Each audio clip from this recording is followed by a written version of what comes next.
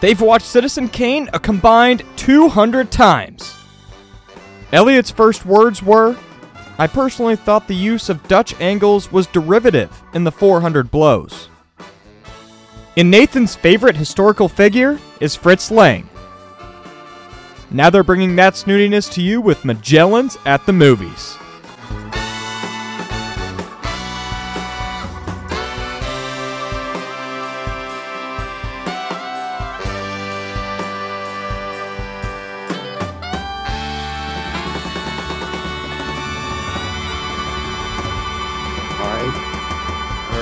All right. Yep. As usual, let's thank Jake for the lovely intro. Did a great job as always. It's always flawless. Jake retreats from his instruments, starts packing himself into the full body mold that we keep him in between episodes. Good job, Jake. We'll get your food and water tube in there as soon as we're done here. Yep. And also, Elliot, I wanted to share this during the bantering section instead of before we started recording. We've hit over 150 listens on the Lifetime. Wow, for which episode? for none of them. For all of them combined, 150. Oh, darn. Yeah, and there's been some discussion about whether or not maybe Alexander De Croo, our Belgian listener, is not who he says he is and may in fact be a bot. I don't want to count it out. I'm just saying I have yet to receive any messages on Instagram in Belgianese. So, okay, well, Belgian listener, if you could confirm your existence as a free-thinking, independent human being by just shooting Nathan a quick message in Belgianese on Instagram, we'd really appreciate it. We would really appreciate that. But we appreciate all of our listeners. If you were one of those 150, then give yourself a nice pat on the back. Maybe get some pizza for tonight just to celebrate being a part of this wonderful enterprise. But know that it would be better if you were Belgian. Sure. Okay, so you should do the first intro and say what we're doing. Okay. We're talking about The Dark Knight, which is the second installment of the Dark Knight trilogy of films, Batman movies directed by Christopher Nolan. The Dark Knight is widely considered to be the best of the bunch, often considered to be one of, if not the best comic book movies of all time. And it netted the movie has 8 Oscar nominations. One of them it won for Best Sound Editing. The other was Best Supporting Actor for Heath Ledger's performance as Joker, which is probably the most talked about aspect of this movie, and I'm sure we'll talk about Joker extensively in this reflection. Yeah, well, and I think another thing that's important to note before we start talking about just the movie is just how influential and important the movie is in a lot of ways, just showing that comic book movies could achieve both commercial and critical acclaim, that a lot of the superhero movies before this, like Spider-Man, X-Men, even the original Superman and Batman movies, were commercially successful and beloved by audiences, but critics were less enamored with any of them. I see very few reviews of New York Times guys saying, "Oh yeah, Spider-Man 1, such a pivotal touchstone of cinema." But The Dark Knight is seen in that way. It's the movie that sort of got the Oscars to increase the number of nominations after it was not nominated and lost to Slumdog Millionaire. Get that? Isn't that fantastic? Heck yeah. Love that movie. But so it's a really important movie, and I'm really excited to talk about it. I think a lot of people consider it Nolan's best. I don't, but I do think it's up there. And Nolan is maybe my favorite director, so pretty excited to talk about it. Yeah, so I can't speak for you, obviously, but this is a movie that's very important to me as like a consumer of movies, because I watched this for the first time, must have been when I was in middle school, I think when I was in 7th grade. And I liked it a lot, but I found it too intense and a little too scary at times. I'm really don't like scary things at all. But this movie, sort of as I rewatched it and as I looked deeper into it and its sort of themes, I think that this movie, along with No Country for Old Men, kind of lifted my gaze, I guess, sounding like this movie was the catalyst for me joining a cult. It lifted my gaze to higher things on the higher planes of cinema. Is Sure. what I'm saying.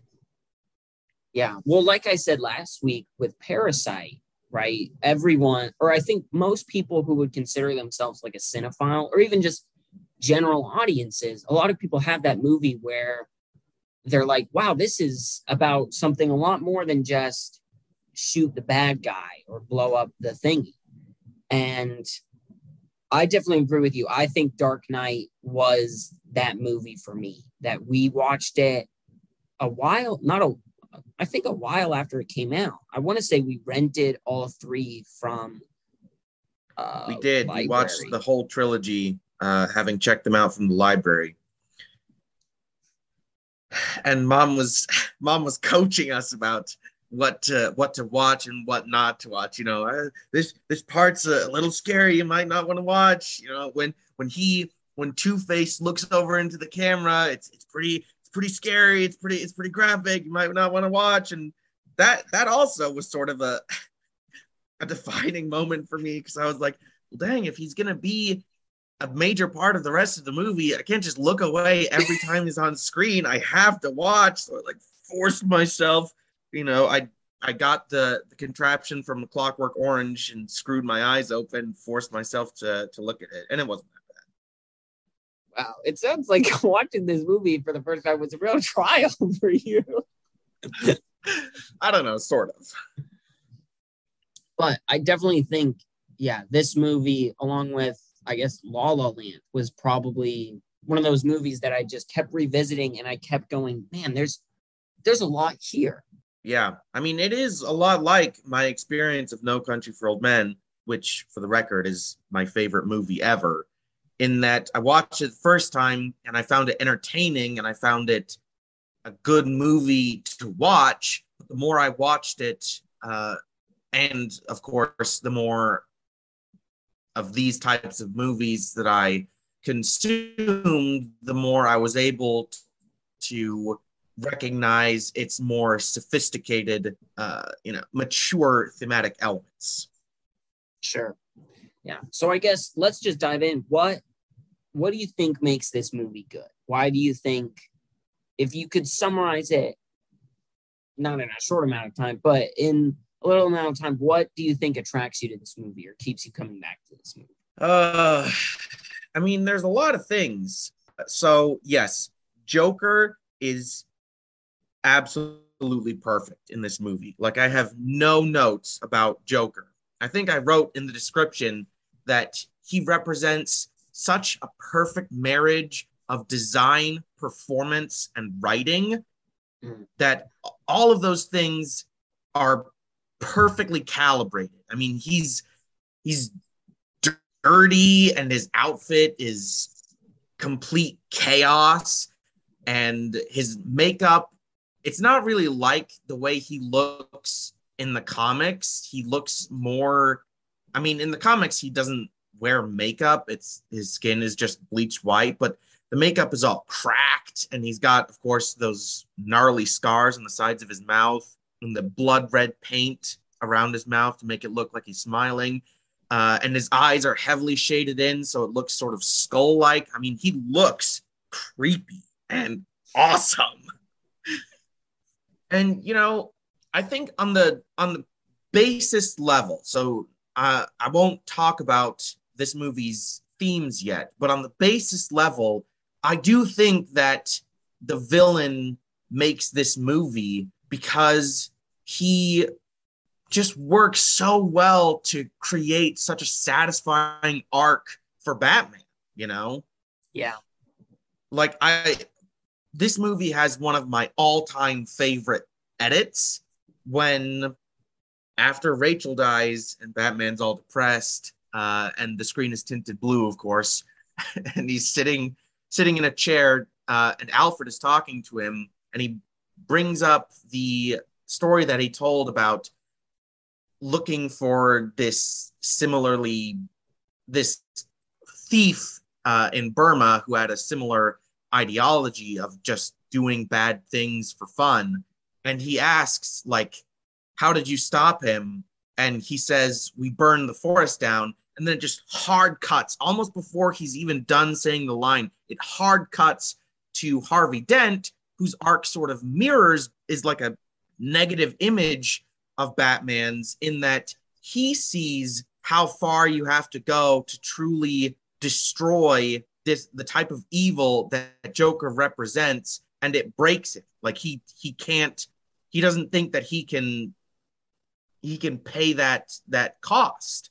And whereas Batman, he is almost broken, but he steps up to it and he stands by his principles, and I think it's just perfect. Yeah, I would echo just how fantastic. I don't want to spend a huge time talking about it because, I mean, what can you say about Heath Ledger that hasn't already been said by everyone who's watched the movie? But it is genuinely, it's one of my favorite performances of all time. Besides maybe Anthony Hopkins in The Father, James Stewart in It's a Wonderful Life, and Brie Larson in Room, I'd say those are the only performances that I consider similar, just in terms of every time that character is on screen, it's just captivating. And all you can do is watch it. And Heath Ledger was a really outside the box pick, I think, for this. A lot of his previous roles were in Brokeback Mountain, 10 Things I Hate About You, something like that. It was like love stories. It was romance movies. And so he was a heartthrob. Yeah, he was not the pick that you would have thought of, in the same way that, Joaquin Phoenix is basically just doing another Joaquin Phoenix role. And he plays a lot of weird loners. So him playing Joker wasn't that outside the box. Jack Nicholson, that's pretty normal. But Jared Leto is basically the Joker in real life. But Heath Ledger was a weird pick, and it really paid off, obviously. It was a fantastic performance. But I would also echo just how fantastic the ideas and themes of this movie are. Just these ideas of what does it take to really defeat something, and is that worth it? Can we do that thing? And I think it's crucial. We can talk about it more when we talk about kind of negative reactions to the movie, but I think it's crucial to note that I don't think the movie is saying everything Batman does is necessarily good. I think it's wrong to go into the movie and assume that everything Batman does was, the right thing, as evidenced by the fact that he doesn't get his happy ending. And then Dark Knight Rises happens and clearly shows that they did not maybe do the right thing at the end of this movie. But I think it's fantastic for that reason, and just exemplifies one of the things that makes Nolan's movies so fantastic for me, is taking really amazing, thoughtful ideas and bringing them to a general audience in a way that anyone who watches it, kind of like when we talked about 12 Angry Men, anyone who watches it can have an opinion, can think about it, and can kind of grasp what they're playing with. And I think that's amazing. Not many directors can do that. Not many movies can do that. So I have a humongous amount of respect for the movie for that. Mm-hmm. The types of driving home conversations that this movie creates, it's not like your usual discussions of the quality of the movie. It's like actual discussions about what do you think Batman should have done? Should he have just killed Joker? Was Joker right? It's the best kind of question that a movie can ask, the kind that doesn't have an obvious answer, but that it doesn't seem like the movie is just ducking the question, like it's willing to ask the question and look at the consequences of the decision that its characters ultimately make, without necessarily saying this was the right decision. Yeah. I'd say one other thing, just when we're talking about things that are good about this movie that I really appreciate is it's funny. Like, it's not hilarious and it's not like wall-to-wall jokes, but right, the stuff with Bruce Wayne when he drives in front of the car to save the guy who's going to blackmail him or whatever, I find that stuff really funny. A lot of the scenes with Lucius, I find really funny. He gives him the sonar thing and he's like yeah, like a dolphin. Exactly. Like a submarine. Like a submarine. Okay, that's what it is. But I just really appreciate those, especially not to jog on Marvel here, but I do think it is right appropriate moments of levity compared to maybe Marvel having so many jokes in. So I just really appreciate that every time I watch the movie. He knows when to put in humor and when to not put in humor. Yeah. So anyone who knows me, which is not very many people, but will know that I am not really big on superheroes. I sort of used to be when I was in middle school / high school, but in the years since, I've very much fallen off of the Marvel train. I've stopped going to see them pretty much altogether, and DC movies I've really lost interest in as well, because they all feel very homogenous, very safe, very cookie cutter. They're not very interesting. They don't say interesting things or make interesting moves in either the narrative sense or just the filmmaking sense of the way that it's filmed or staged or the action is filmed. I've always liked the character of Batman, and I still like the character of Batman. Again, probably not as much as I used to, but I've always liked his character, and I've always thought that Joker was a great villain and the perfect yang to his yin. I'm not sure if that's the right configuration. I can't remember which one is good and which one is bad in the yin yang. But I think that their dynamic is really good, really interesting, and this movie captures it really well. And I'm not the type of person who, when a story is being adapted for a film, not the type of person who demands total adherence to the very letter of the source material. I've never been upset about actors who don't really look like their comic book or just book counterpart. And I've never really been upset when people take creative liberties with source materials, as long as it feels like it's being done in good faith to make a better movie. But I do think that Joker is probably an exception to that. Like, I do have a very specific vision of who Joker is and how he should act. And I think that this movie absolutely nails it. And one of the crucial things, and the reason I'm going on this extremely long-winded tangent, is because you said it was funny. And I honestly think that one of the key things that you have to get right when you're writing Joker is he has to be funny. Like, he has to make jokes. And his style of humor is sarcastic and legitimately funny. Like, one of the things that I didn't love about the Joker movie is that in that movie, Joker was, it's a literal plot point, he was not very funny. But in this movie, when the one gangster says, you think you could steal from us and just walk away? And he's like, yeah.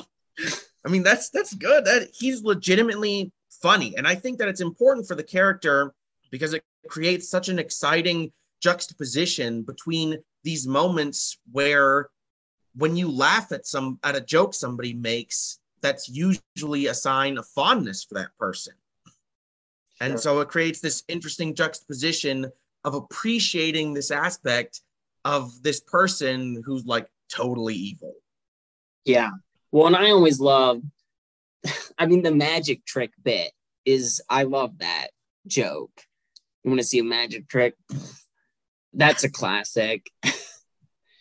And I would also say, I think this is the movie that really got me to like fall in love with the character of Batman. I mean, he's not my favorite superhero, but he's up there. And a big reason is just this movie's depiction. I mean, obviously Joker is fantastic, but this movie's depiction of Batman as just this constantly having to do the right thing to his own detriment and constantly trying to do the right thing to, even in some cases, like others' detriment, right? And just how he always has this struggle between how much good he wants to do and how much of Bruce Wayne he can let himself be.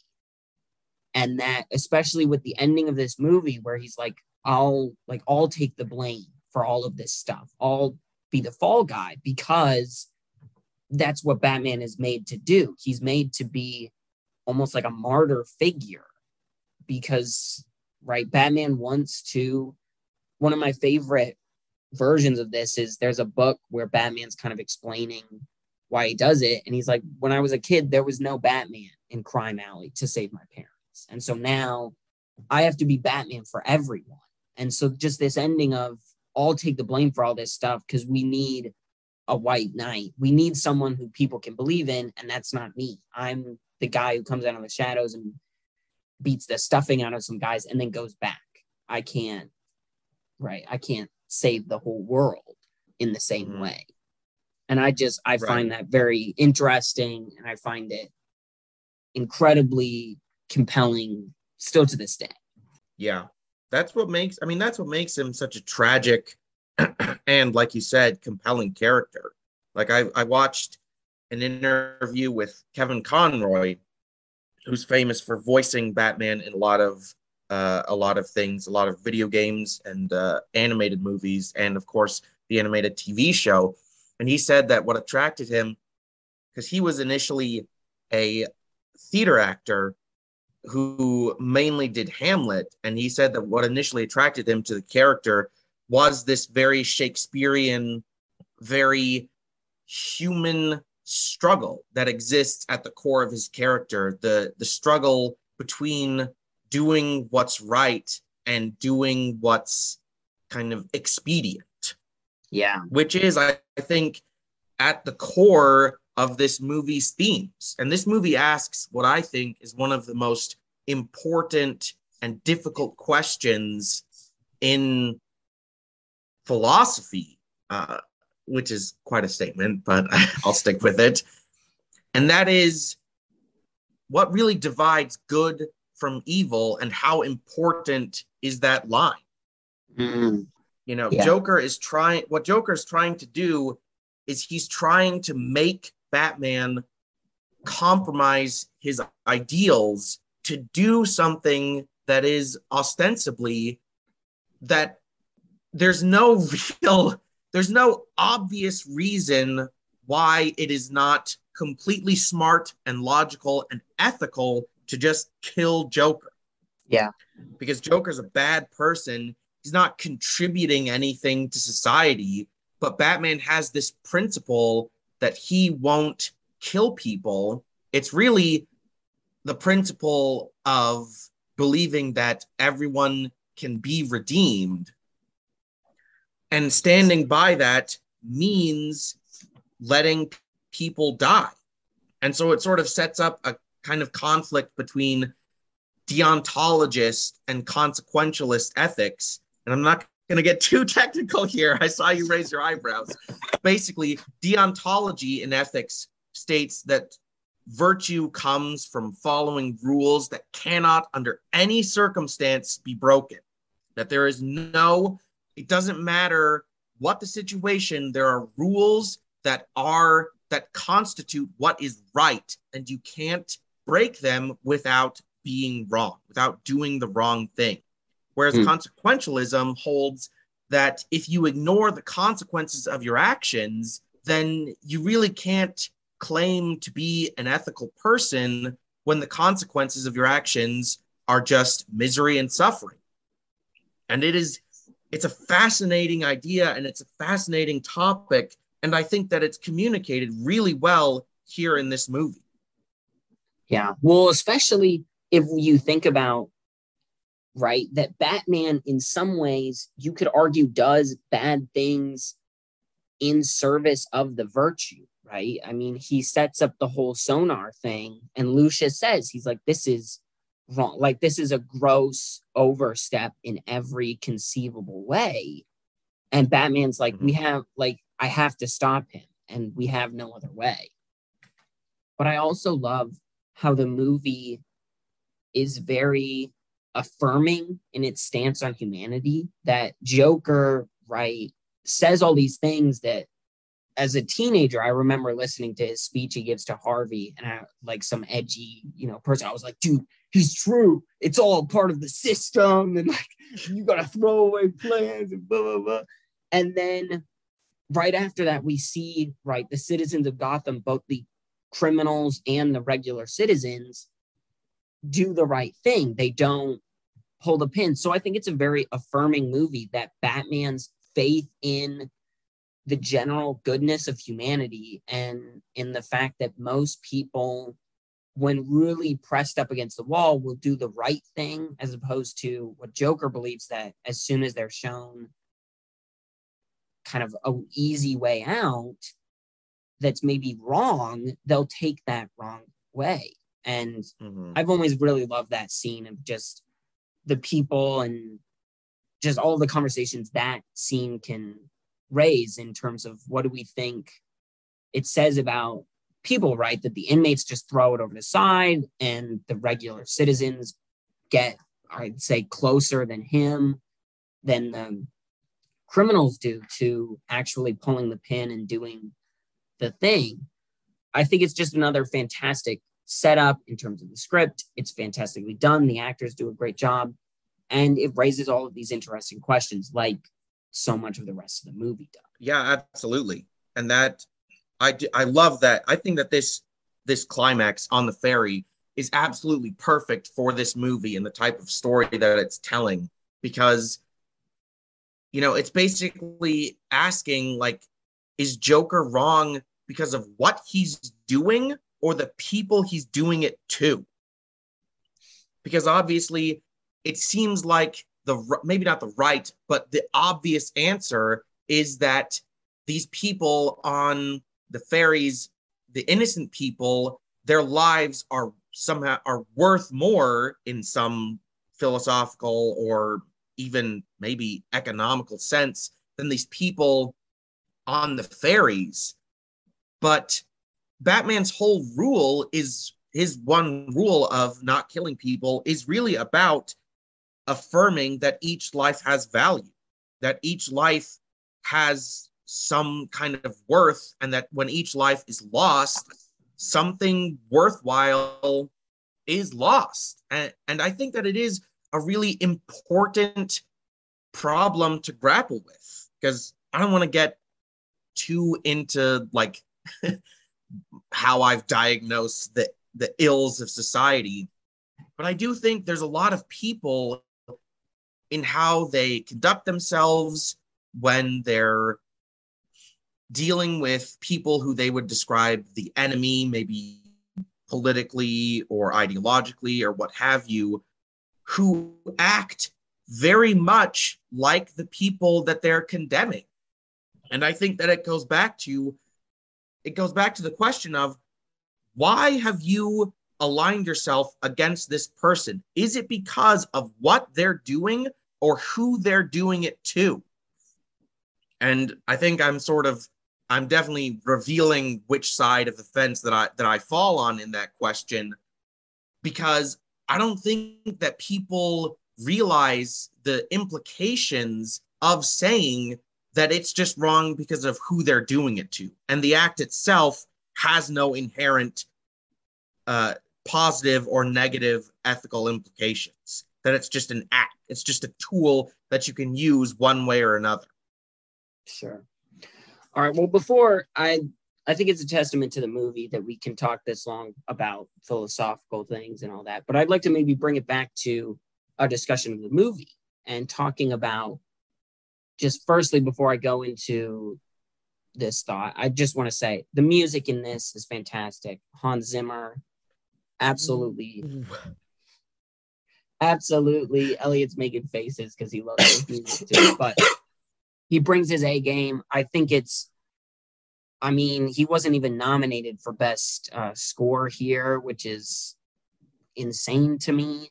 And every other technical aspect of the movie is very good. Nolan finally, after Batman Begins, figures out how to shoot a fight scene with Batman, because the ones in Batman Begins are a mess. But I would also say, just bring up this. A lot of people criticize the movie, and I think somewhat justifiably, that this plot is riddled with plot holes. I mean, there is 100 gajillion ways you can blow this story to pieces if you start nitpicking. I mean, why not just blame Joker for the people Harvey kills? Why do we even need to bring Harvey into it? Just say Joker killed him and Joker killed some other people. How does Joker accomplish everything he accomplishes throughout the movie if he's using a bunch of mental patients?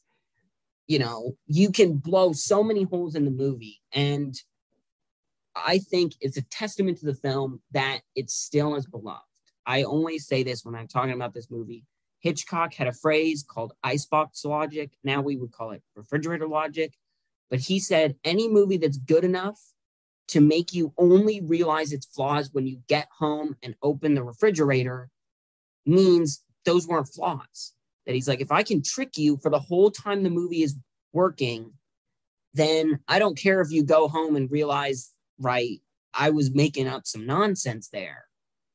Because he's like, the point of the movie it's a movie. And so as long as in the movie you don't realize these things, it's fine. And I watched the movie 3 or 4 times before I finally saw someone say, like, how on earth does any of this work? And I was like, oh, that's a good point.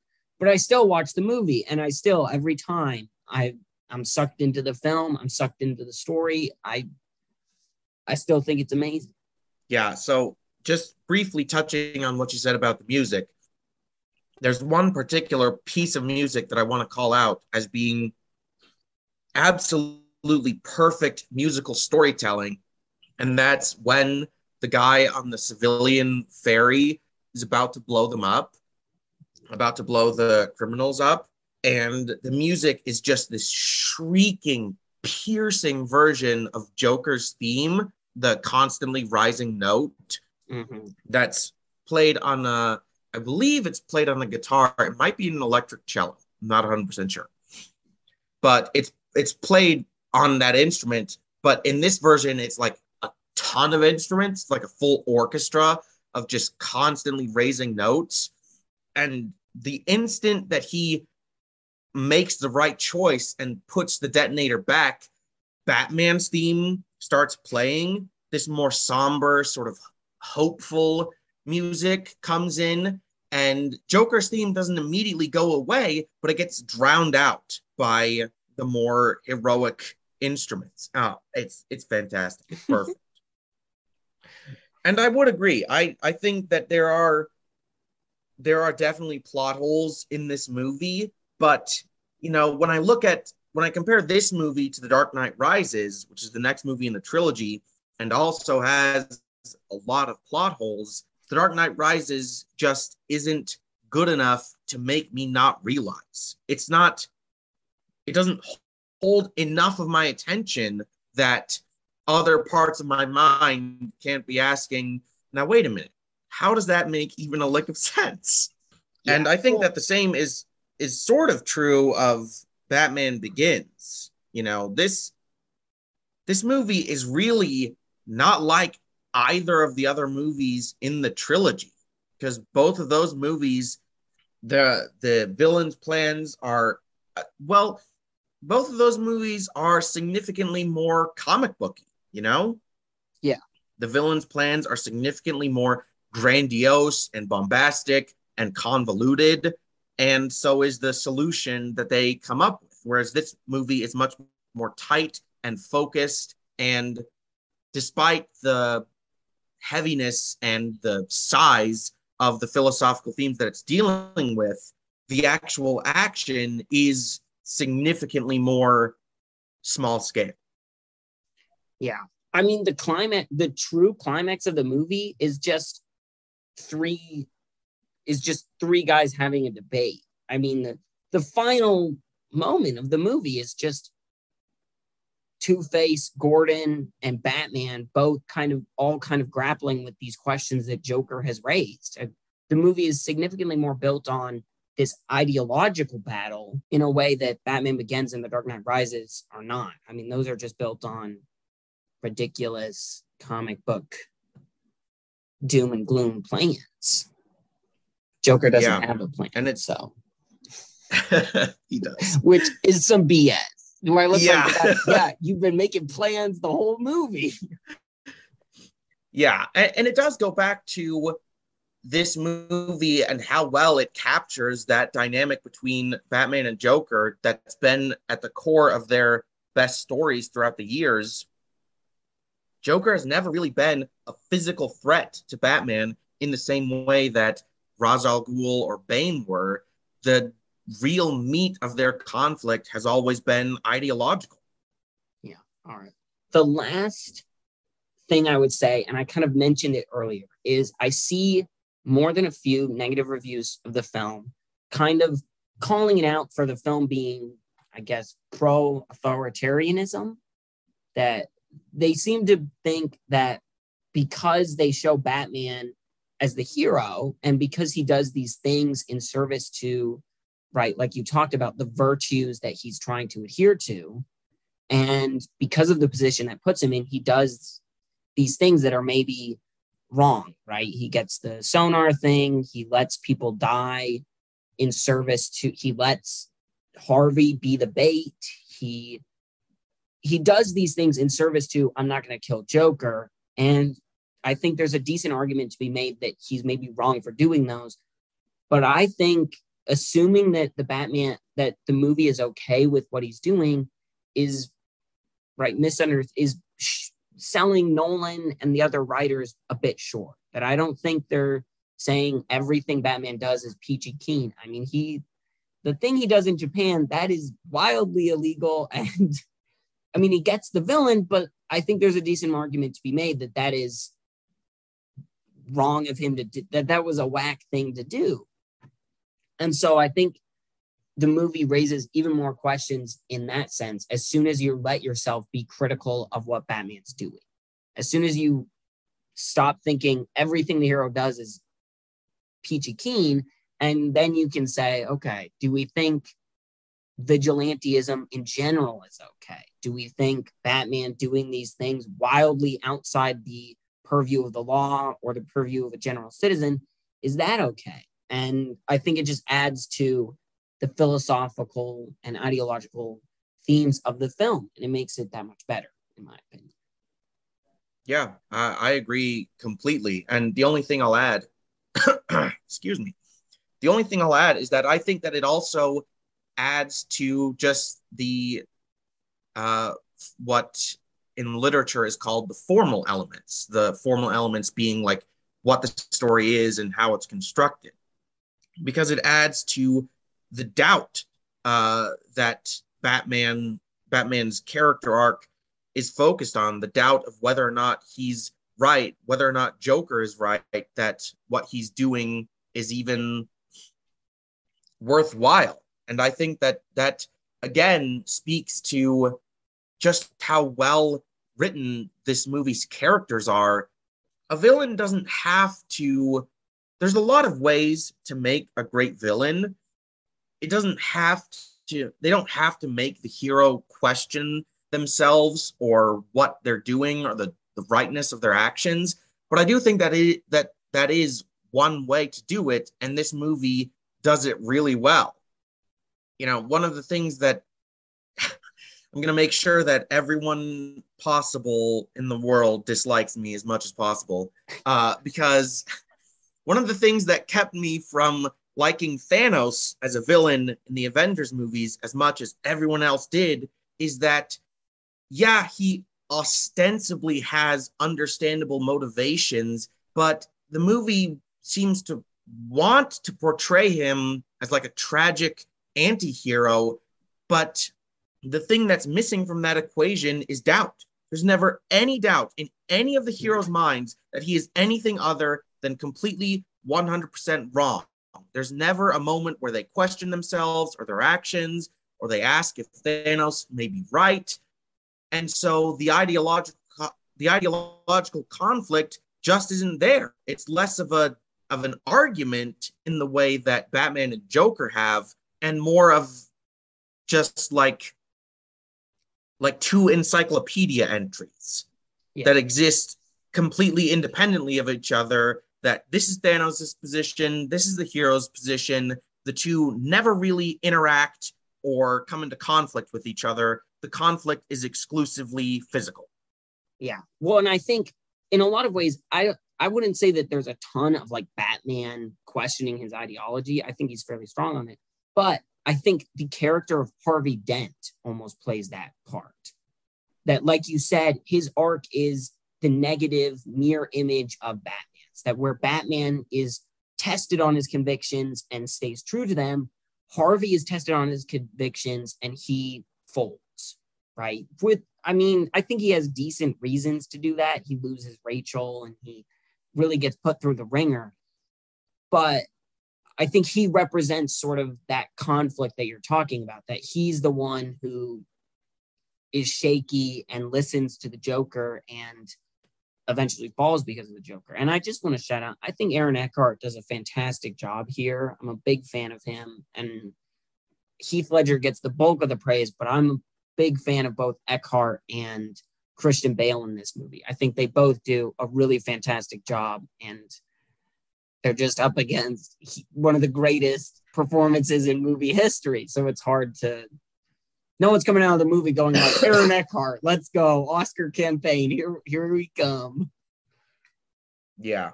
I mean, obviously I agree with what you're saying about Harvey, because that's basically what I said, that's what his arc is. I do think that Batman does have questions. He has doubts, like in the interrogation scene, which is like one of the best scenes of all time.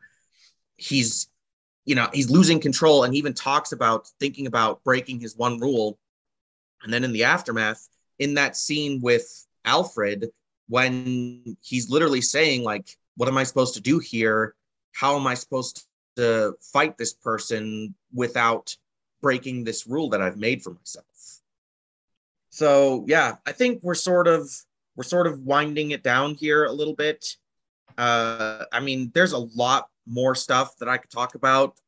Just for quick shout outs, yes, there's not a bad performance in the bunch. I really appreciate a lot of the practical effects in this movie, like the tumbler or the bat cycle or the semi-truck flipping over. That is so cool and so well done.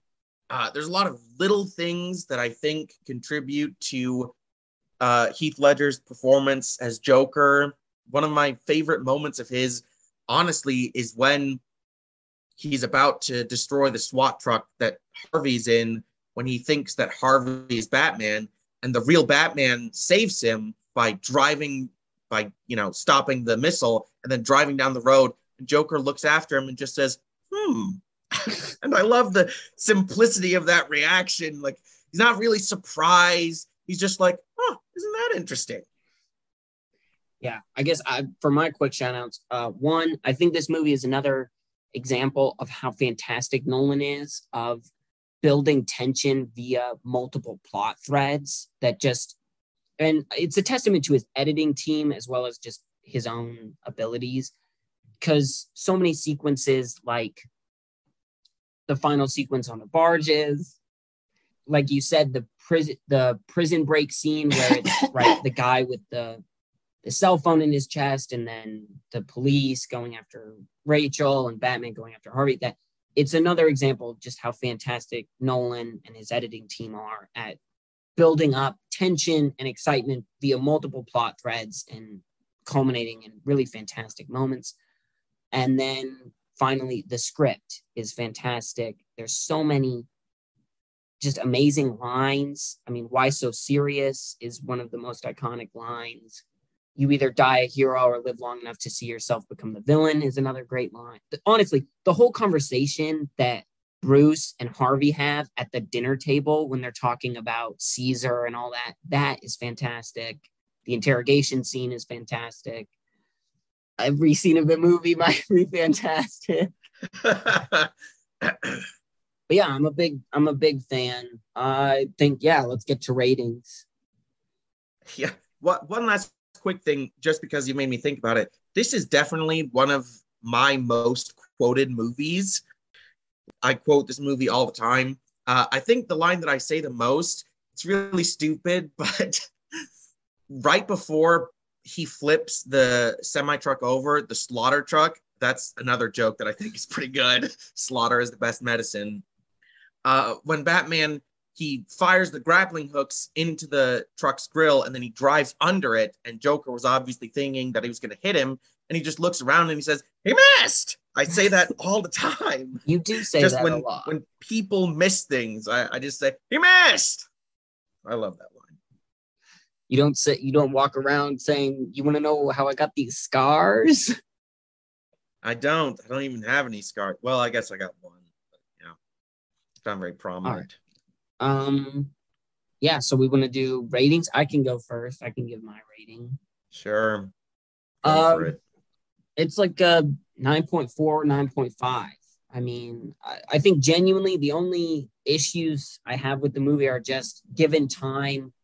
I do, notice, like in any movie this well constructed and this well put together, I mean, any tiny flaw or a scene where I'm like, I don't know if that really needed to be there. It doesn't come immediately to mind, but I don't think it's like a perfect movie, but this is really dang close to perfection, and for a lot of the reasons that we've enumerated over the course of the episode.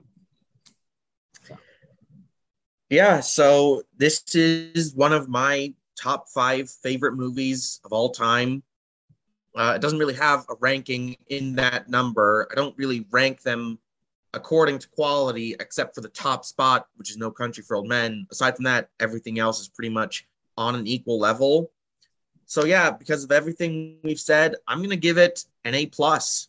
And again, that's not because I think that it's perfect or that it does everything it tries to do without any kind of flaw. My rating is just, it's really just how much I like it. And because this is one of my favorite movies, I like it as much as almost as much as I like any other movie. So for me, it's an A+. Yeah. I do think maybe part of the reason why I don't give it the perfect score is I do think Nolan has a perfect movie. And since this isn't it, sometimes I'm watching this movie and I'm like, this is good, but you know what's better? This other Nolan movie that I won't reveal. Well, because it's Inception. It is Inception. Okay, you guessed it. All right, so let's do recommendations. I can go first. Wait, I'm gonna go first because I'm worried that you might have chosen the one that I chose. All right, you go first. Okay, so my recommendation is Logan. Okay, that's not what I chose. Okay, well, all right, whatever. The reason I choose that is because, like The Dark Knight, I think it's more mature than most comic book movies out there. Like The Dark Knight. So if you're like me and you're sort of fallen off of comic book movies, or you never really got into them in the first place, I think that both of these movies, one of my favorite things about them is that they are not very comic booky. They're not really like any other comic book movie that you're going to see. Logan is very hard-hitting in terms of its action and its performances and its characters. It is definitely mature, but it's just lacking those sort of garish, over-exaggerated elements that really is at the heart of why I don't watch comic book movies anymore. Yeah. I thought about Logan is fantastic. I thought about recommending Logan. I decided to go in a different way. My reason was this. I listened to a podcast with Roger Deakins, who's a very famous cinematographer. He has a podcast with his wife where he talks to directors and actors that they've worked with. He had one with Sam Mendes, who's a director who most recently did 1917. And Sam Mendes talked about how much he appreciated The Dark Knight for not just being a fantastic popcorn flick, but also being a really fantastic examination of all the ideas we've talked about. And that he was really inspired by that to then, when he was offered to direct a Bond movie, he was very inspired by this idea of I can make a popcorn movie that still has some of these ideas in it. So my recommendation is Skyfall, which is the Bond movie that Sam Mendes did. It's fantastic. I have only watched the Daniel Craig Bond movies. I've never been a huge Bond guy. It took me a while to even watch those after they came out. But I'm a huge fan of this movie. I think the cinematography is amazing. It's Roger Deakins. Javier Bardem plays the villain, and he's really amazing in it. And just like in this movie, he represents very much a ideological more than a physical threat to Bond, that he's a threat to what Bond believes in, what Bond represents in terms of the British government and British ideals. And it's a really fantastic movie. I would recommend it to anyone who watches this and wants another really flawlessly constructed action popcorn flick that has some of these bigger ideas and themes in it. Right. Very interesting. What are some of the all-time great movie villains? There's Joker, I think, from Dark Knight, Hannibal Lecter, Antoine Chigurh from No Country for Old Men. I really like the Xenomorph and the Thing from The Thing, the Xenomorph from Alien, Thing from The Thing, in terms of movie monsters. But yeah, what are some of yours? Some of my favorite movie villains? Yeah. Well, Darth Vader is an all-time classic villain for me. I don't know. You might have just mentioned or stolen almost all of mine. Why are you asking? Is this our final? I was just asking. Final section? No, I think Joker. I don't really think any other supervillain comes close. I wish if we got a really good Superman adaptation, I think a good Lex Luthor could be as good as a good Joker, but I think everyone goes too comic booky with it. Like, I think they really miss the stuff that I find really amazing and interesting about Lex Luthor. So that's my dream, is someone to make a good Superman movie with a really good Lex Luthor. Get Vin Diesel in the role. I think it could be amazing. Oh my goodness. He's bald. I really like Saruman from Lord of the Rings, although I will say that probably at least 60% of that is just because Christopher Lee is so cool. This is true. All right. Well, that's pretty much all we have for you. If you think of any villains we didn't mention, feel free to text Elliot on his personal phone number that you all have. That's in the description to this video. Yeah. Okay. Or you could not do that, and I'll really appreciate you. I will individually thank each and every one of you in my prayers who do not text me. It may take a while, but I'll get to you. We'll get to it. All right. Perfect. Yep. Life is hard and full of disappointments.